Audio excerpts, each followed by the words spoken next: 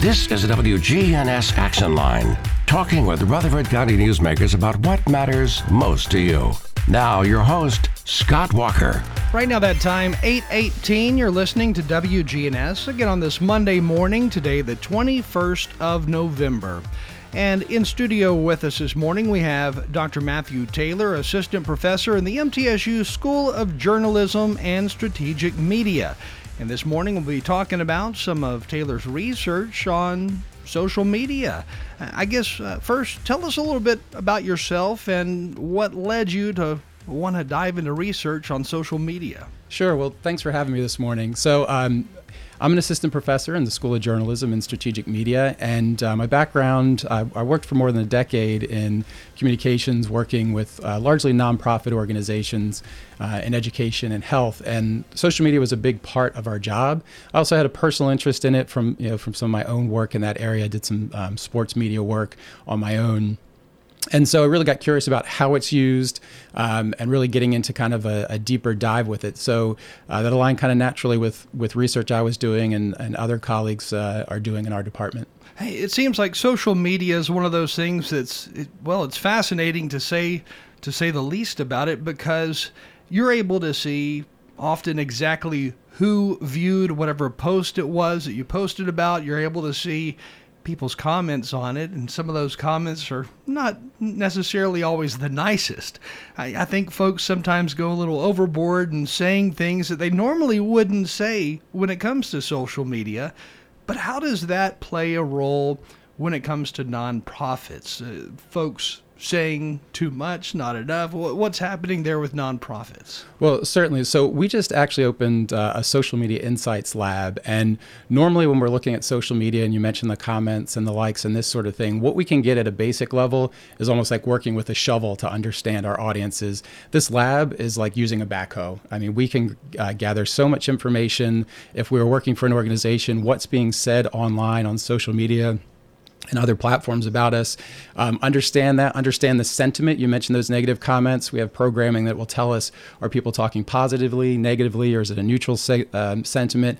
And so for a nonprofit, it can really understand its audiences, understand where they are and which platforms maybe a nonprofit with maybe limited resources needs to be on, and also kind of do some prediction about what sort of things that they need to focus on. So it's really about understanding your audiences in a very sophisticated way. So I guess tell us more about this lab and how it can be utilized maybe locally and nationwide as well. Yeah, so that's a great question. So as faculty, there's three areas that are focused for us. We're expected to be excellent in teaching, conducting research, and service. And this lab really supports all of those areas.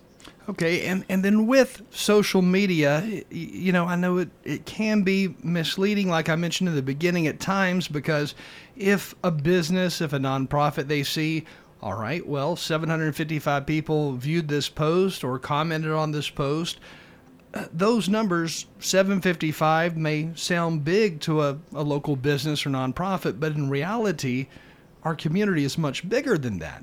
So how do you go about understanding and grasping, well, if this many people looked at it, how many other people are not knowing or not learning about my business or about my nonprofit? Yeah, and that's where our programs allow us to look more in a more sophisticated way, especially in educating students about that. I'll give you an example.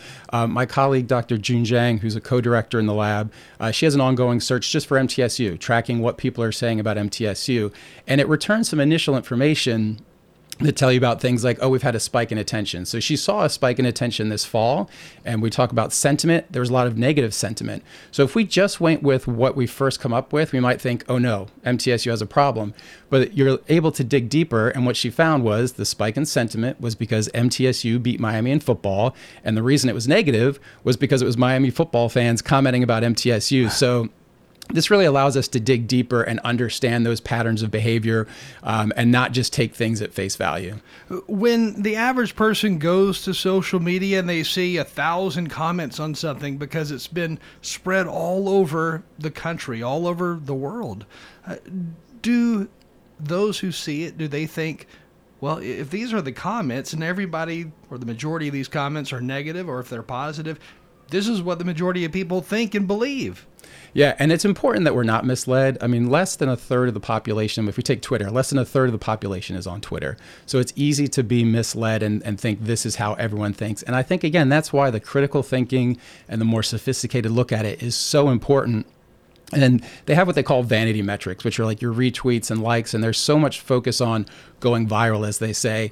But really, that's why we need the types of programming, why we need this Social Media Insights Lab, is to look more deeply and say what's really happening. And when we talk about even that amount of attention, it's not only just is it good attention or bad attention, but are these our key audiences? Are these the folks we're trying to reach? In any type of communication, it's always about your target audience. And so this really allows us to look and say, who is looking at this? And right down to information like demographics, employment, a lot of insight on those audiences. Again, with us today, Dr. Matthew Taylor, Assistant Professor in the MTSU School of Journalism and Strategic Media.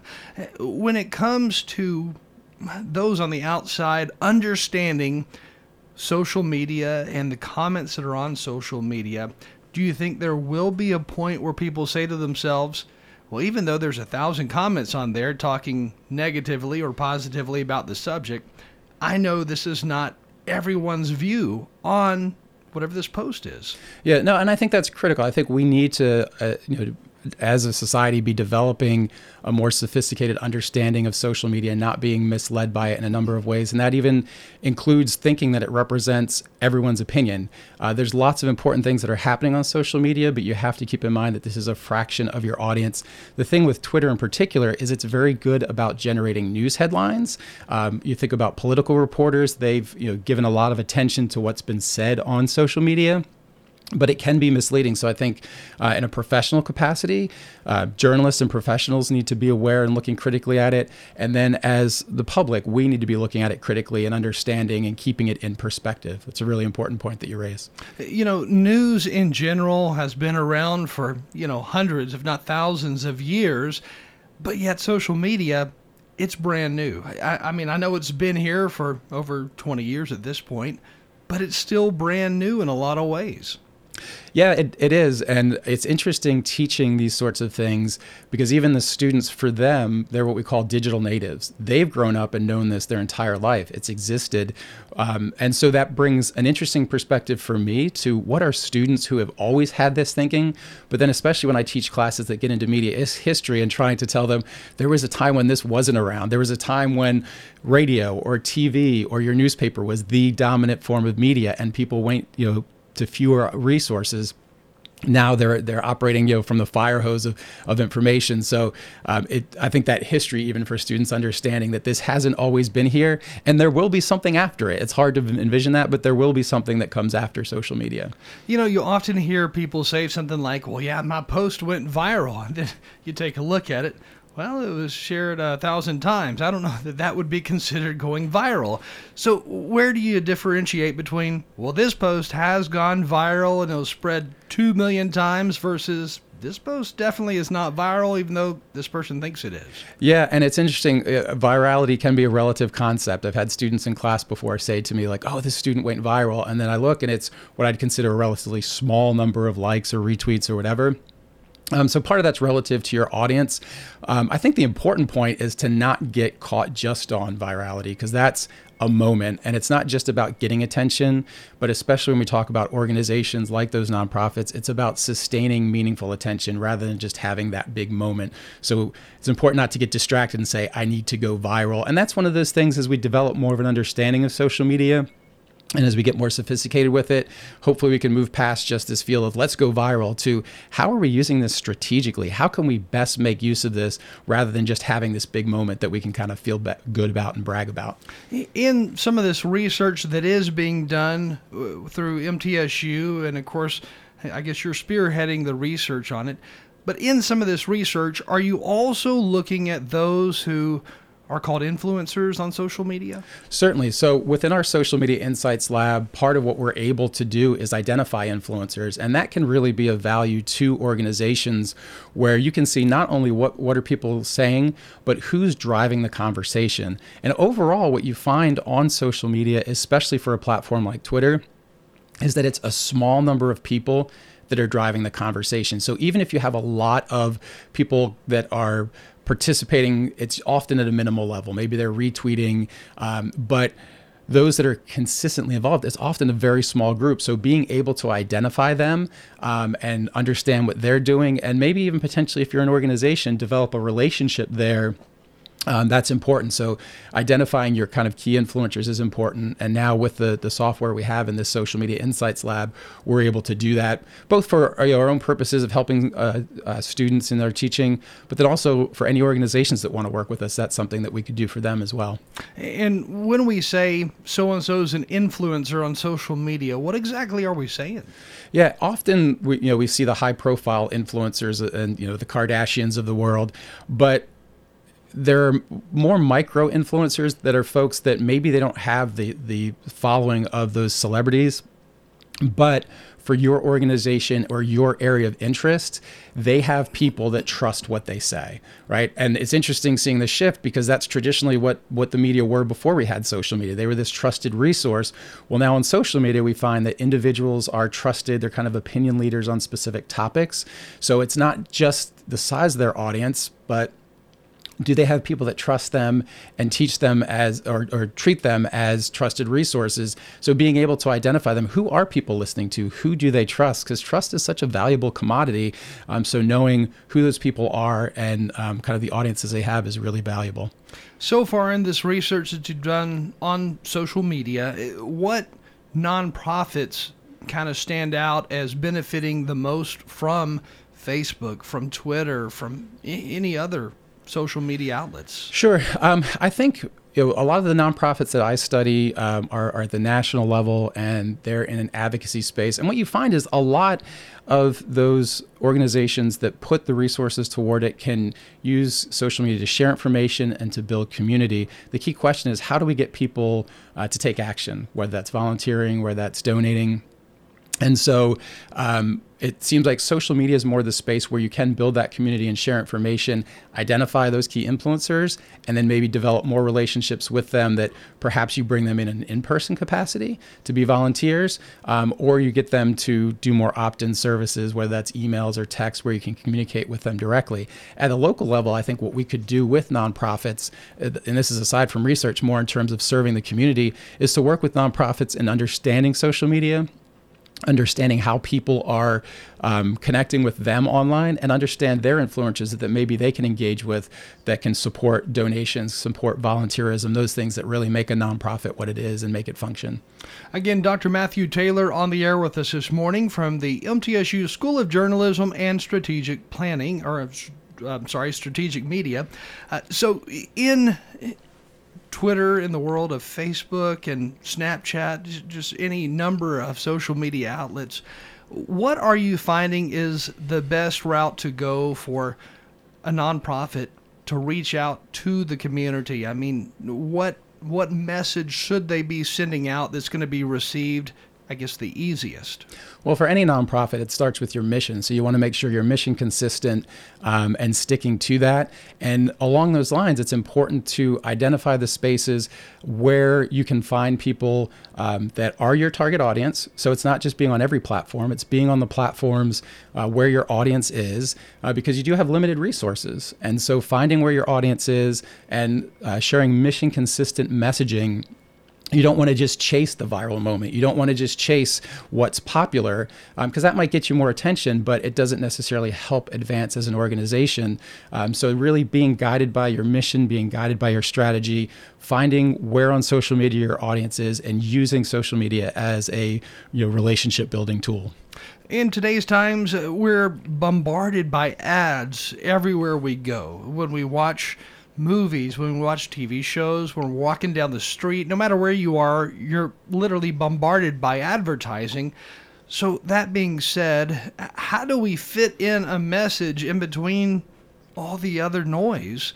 And how long of a message should that be? Are people receiving the message by video or by words, where they're actually reading something on social media? What's the best route to go? That's a great question. And one of the things I talk with students in my classes about, they estimate, how many ads we see in a day. And the estimates start at 4,000 and go up from there. And it seems surprising, but then when you think about the number of logos we see, even in a class, a student opens their laptop and there's that Apple logo in front of them. So we are flooded with information, and getting people's attention is really challenging. And that's often why we see more extreme messages, because that grabs people's attention. That's why I think understanding your audience, using the types of tools that we have in the Social Media Insights Lab, where are they? And what are their patterns of behavior, so that we can reach them, so that we're not just flailing about and just sending things out without understanding who's getting them, putting in a really thoughtful approach to reach our audience and with our key messages there. So it really goes back to understanding that audience, where they are, how they can reach them. And then, it is important to have consistent communication, but again, strategic, so you're not just chasing your tail and just constantly posting over and over again, because social media can wear you out if you try and do it all the time. The attention span of people is so short today. Do you have a number in mind of what the average person's attention span is? I don't have a well-researched, figure for you in terms of attention span. I know generally in terms of trends, it's getting shorter and shorter. I have to guard against it myself. I teach about this stuff, but I've been on Twitter for a long time, and it gives you those quick bits of information. But it feels like your brain gets used to reading in that short fashion. So I have to turn it off and try and engage in a deeper reading. And so attention spans are getting shorter over time. And I think as individuals, we need to kind of guard against that by making sure that we are taking the time to engage with things that require a little more thoughtfulness. Again, Dr. Matthew Taylor with us. And as we close out this segment this morning, I guess what is the next step in your research project as far as social media goes? What direction are you headed? Sure. So we're getting a better understanding kind of how organizations are using social media. My interest in nonprofit advocacy groups.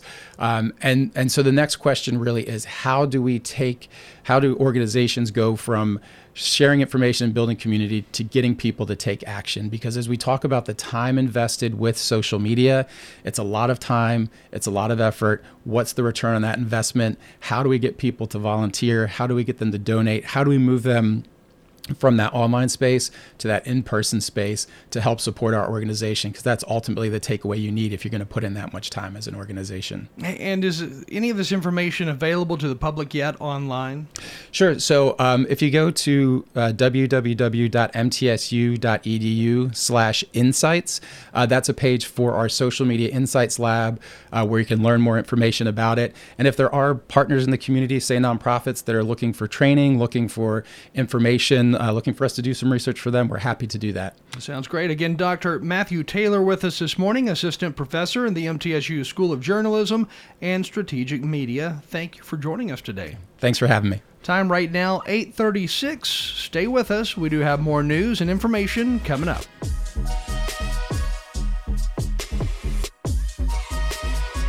We're broadcasting from the Middle Tennessee Electric Studios. Middle Tennessee Electric, your power supply since 1936. Hi, this is Peter Demas. One of the things that we've done years ago is we've been able to do our orders like our pastas and many other items that we used to be able to put them in large pans, and now we have a catering team that will even deliver it to your home. We can drop it off for you, set it up, or they can come in and pick it up. Look up our catering menu on www.demasrestaurants.com. This is Peter Demas at Demas's Restaurant, 1115 Northwest Broad Street in Murfreesboro.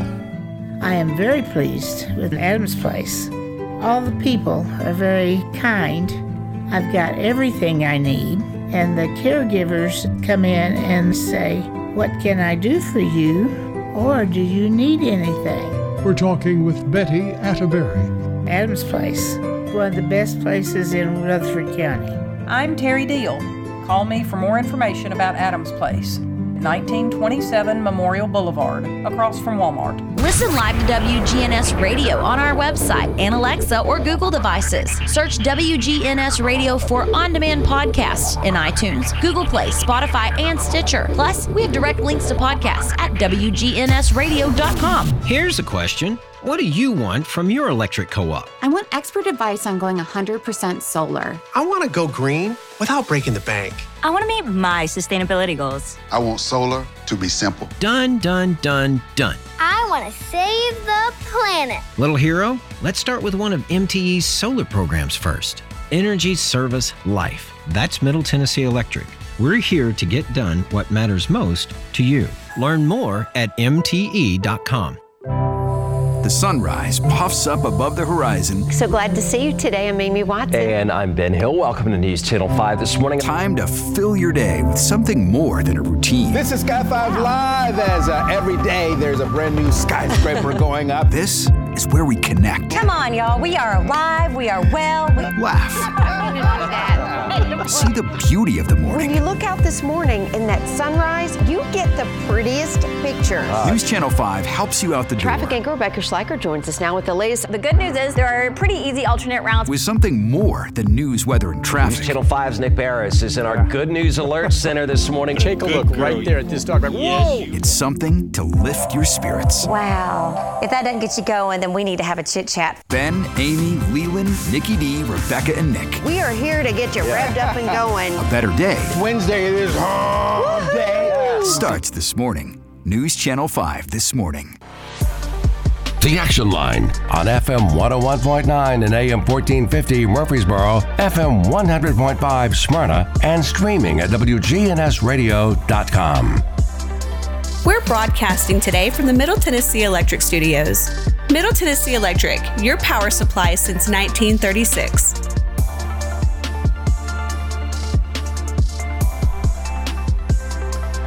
News time right now, 8:39. You're listening to WGNS on this Monday morning, today the 21st of November.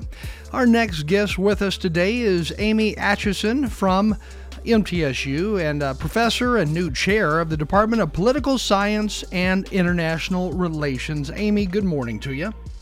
Good morning. So I guess tell us a little bit about your background to start this segment off.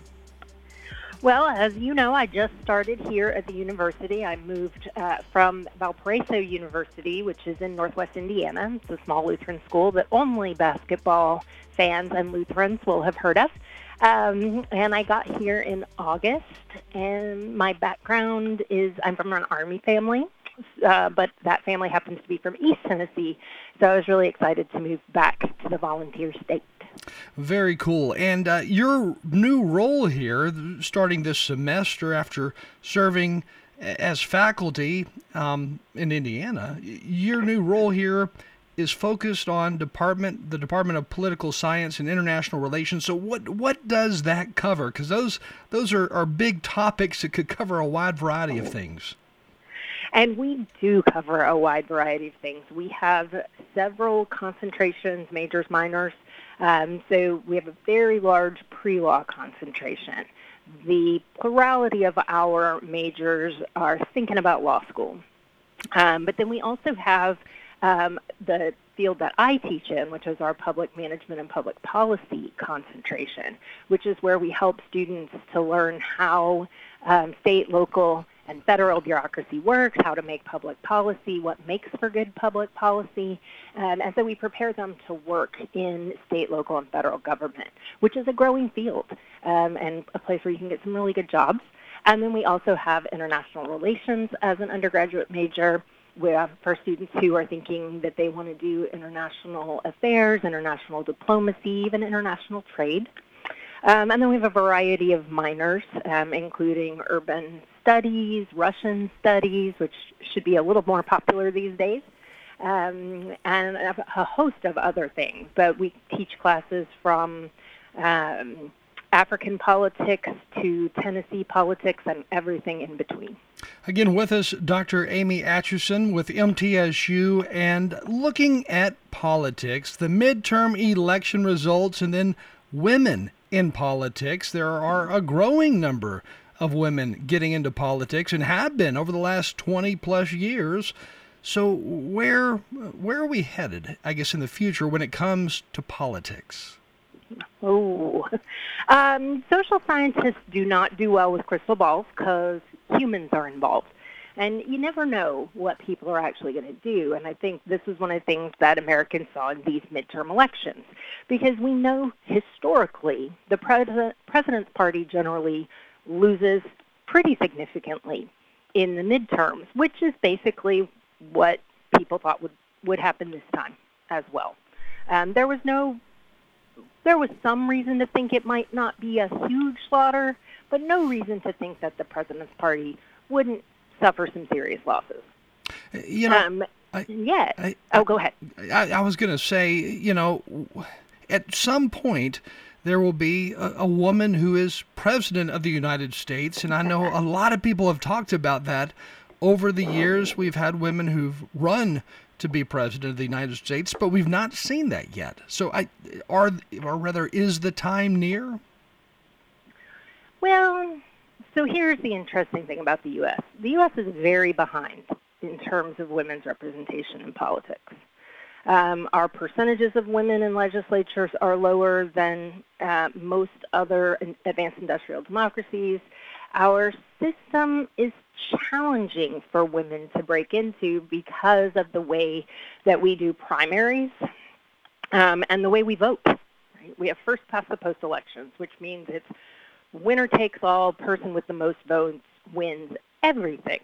So if you have 5 candidates running, which I know doesn't generally happen, somebody could win with way less than a majority of the votes. But because we do the primary system, parties have, we'll call it an incentive to run the safest candidate possible in the hopes that they will win the only seat available for that district. And in general, unless that district is incredibly reliable, a 100% safe seat for the party involved, they're going to run a more conservative candidate, a candidate that they think will win that district. And in general, they pick men to do so. So basically, the way that the system is set up gives parties an incentive to run the candidate that they think will win, and generally they pick men, despite the fact that research shows that when women run, women win at similar rates to their male counterparts. So will we get a woman president? Eventually. But women have to be more likable than their male counterparts to win. A lot of times you see people say, well, yes, I'm in support of a woman president, but just not this one. At the same time, though, women have really made great strides in the political field and at the federal level as well. We saw some really big strides at the state level. There are going to be more women governors in the country than ever before. And we have seen some increases at the federal level. But again, we're very far behind most of our counterparts in rich democracies. And what we see, though, is that our women don't love the political environment in the U.S. They don't love the nastiness of it. And that's a way oversimplification, obviously, but we have limited time this morning. But basically, the way that politics plays out these days means that a lot of women just don't want to put themselves or their families through that. And part of that is because when women receive all politicians receive hate mail. Everybody gets it. But when women receive it, it does tend to be more gendered. It tends to be threats against their family, threats against their children, and threats of sexual violence. So who wants to really put themselves through that in a high-profile campaign? But the other thing that we see in the U.S. is that we are seeing more women in one particular party than the other. And so what we need to see if we want gender parity is we need more conservative women to run for office because they'll win. Like I said, when women run, women win. They can win. They will win. They simply need the resources invested in them. But first, we need to get them to run. And so if we ever want to get to gender parity in American politics, we need more women on the right to come out and take office.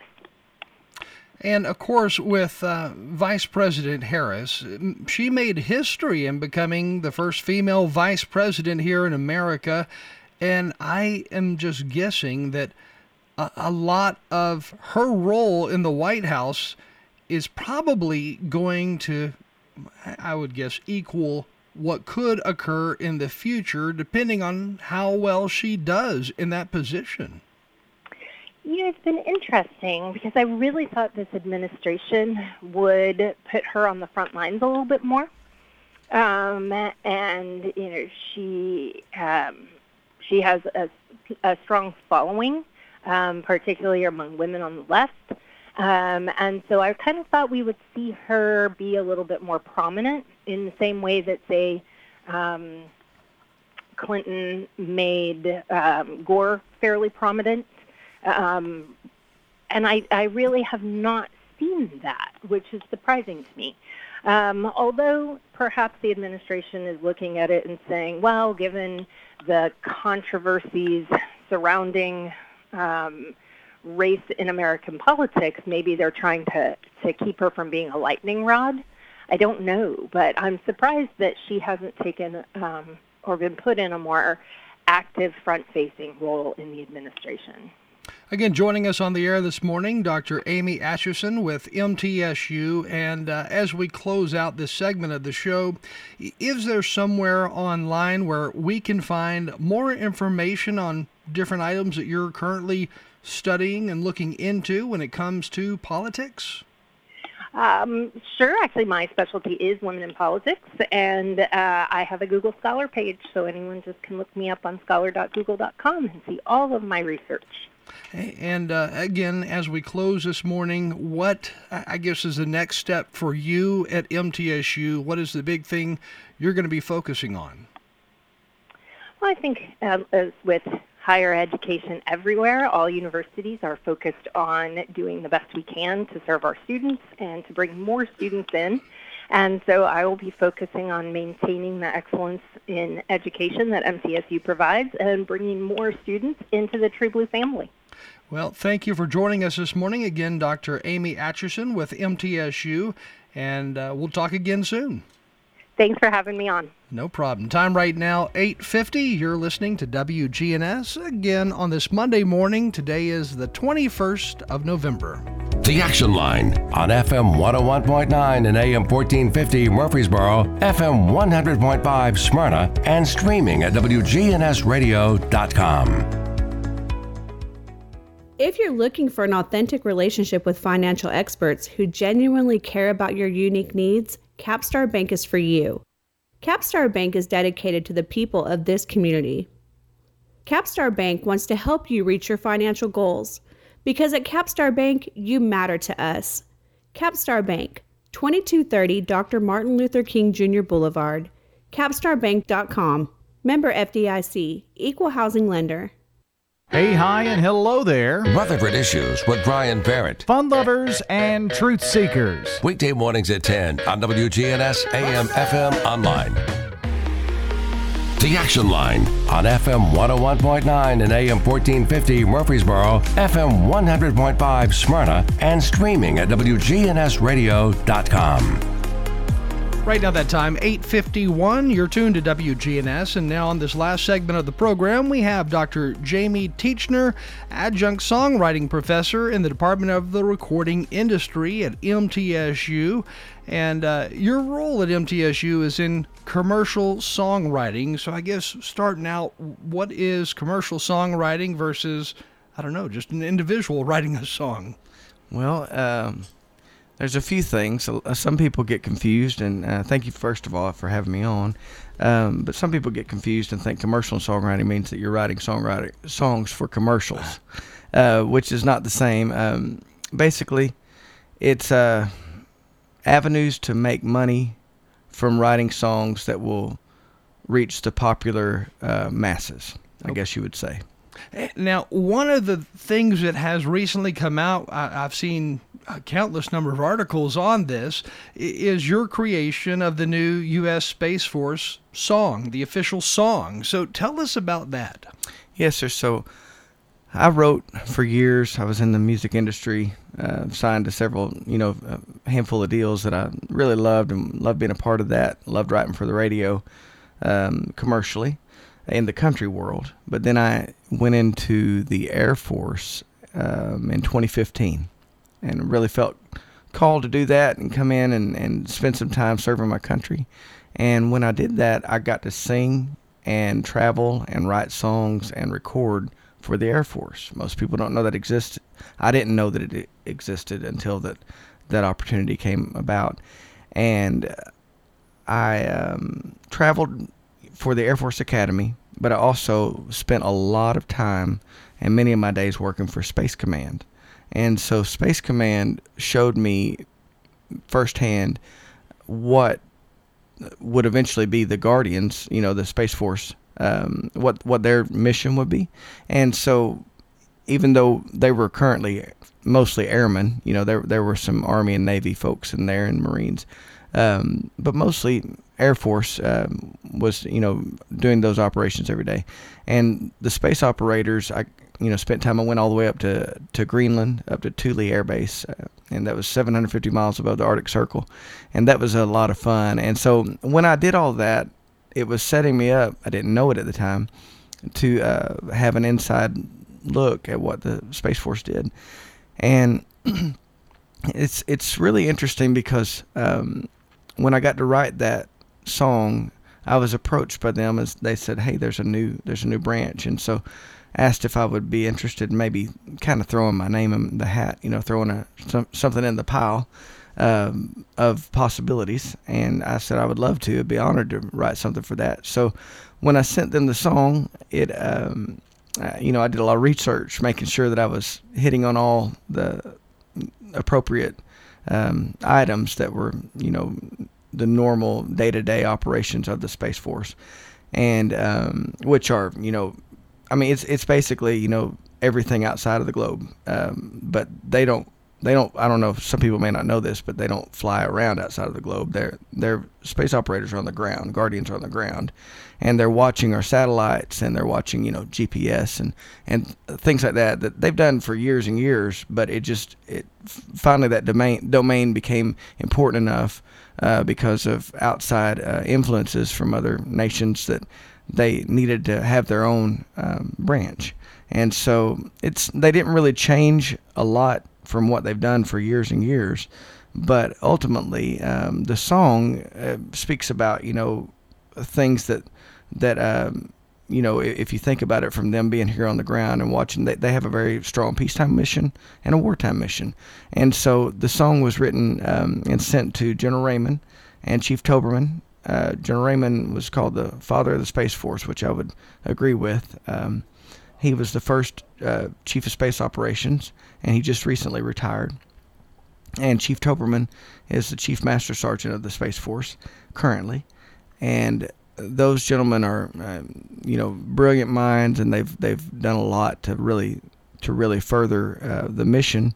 And so when I sent it to them, and they got back with me, it was about a 2.5 year process before that I found out that I actually had the song, because a lot of people submitted other, options, and there were a lot of arrangements that went in. And so ultimately the finished product was the one that I wrote, and then a gentleman named Sean Nelson arranged, and it was adopted on September 20th of this year. And we flew up to DC, and it was at National Harbor, Maryland, is where we actually unveiled it to the public. It's interesting that we have a Space Force, first of all. I think there's a lot of folks out there who don't realize that.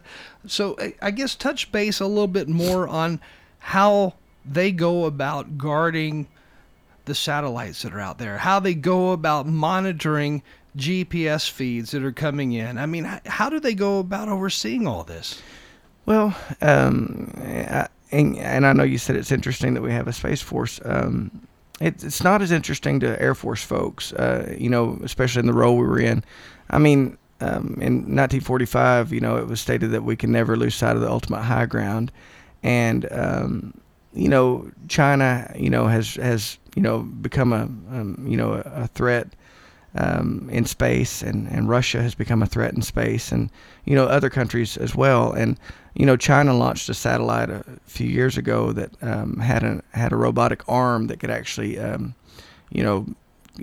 dismantle and do some foul play to our satellites. And Russia launched one that was kind of like one of those nesting dolls, and it came apart, and it was weaponized.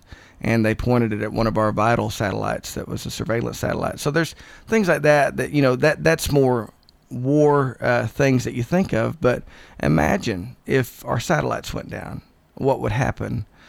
First off, there's a lot of what you would call trash in space, that's pieces of satellites or pieces of equipment that have come from all the years of space exploration. And so that's traveling at 17,500 miles an hour around the Earth. And so if that ever were, to hit something, recently the Space Force had the International Space Station. They told them they were about to collide with a piece, and they moved them out of the way, got them secure. Everything, wound up being safe. But if we go to the fact of when we pay at the gas pump with our credit card, when we use GPS just to go, if we're driving across the country to, see family on Thanksgiving, or all the financial markets, or if we're a Marine in the middle of, the desert, or somewhere trying to find, how to go from point A to point B, that's all Space Force. And so space has been around for years and years. The first real space war, I guess you would say, you're going to think it's going to sound like Intergalactica, but it actually was Desert Storm. And it was whenever that we were able to, our forces were able to use the full capabilities of GPS for the first time in a war environment. And that was how they were able to travel across, terrain that looked all very similar, especially to foreign terrain that we didn't know. So those things like that, it seems like that when we think space, we think, fighting aliens, which is, a lot of fun to think about, but I don't know how fun it would be, but, but it's exciting just to think, Star Wars or Star Trek or something like that. But truthfully, we have to be careful and conscious of the things that are outside of our globe. And, that right now, that water gets muddied very quickly if we're not keeping an eye on it and keeping us safe. And so that was the reason why it was stood up. So, I mean, you can go and read about them if you want to on, if you just Google Space Force and don't look up the Steve Carell's brilliant, but don't look up that because it doesn't say anything about the actual Space Force. It's all fun, but it doesn't really tell what they do. Again, on this last segment, we have Dr. Jamie Teachner, and we ought to schedule a time for you to come back on the air because we're already out of time this morning. But we ought to schedule a time for you to come back on to talk even more about this because I know there's a lot more to it. So let's definitely do that in the near future. And as we close, where can folks learn more about that writing of that new of the new creation that you did for the U.S. Space Force? Well, they can Google that, and that information is out there. But I do want to say before we get off, if you don't mind, one of the things that drew me to MTSU is the fact that the faculty cares about the students and give them real world experience. I know that my students are brilliant in my class, and I'm excited to see the future for what they do. They're in it because they want to learn things that are really actionable tools and items that will get them from point A to point B because they're already talented when they come in. And so I think that it's something that should be noted that if you're interested in a going into any industry that is related to trying to make money from a creative art, especially like songwriting, you should check out music, MTSU's music program, their songwriting program in the recording industry department. And you can find out more about that online, and you can find out more about the Space Force online or the anthem. It's called Semper Supra, which means always above. And so I really appreciate you having me on, and I'm so grateful to be an adjunct at MTSU. Again, Dr. Jamie Teachner with us this morning from MTSU, and time right now is 9:02, so stay with us. We do have local news coming your way next.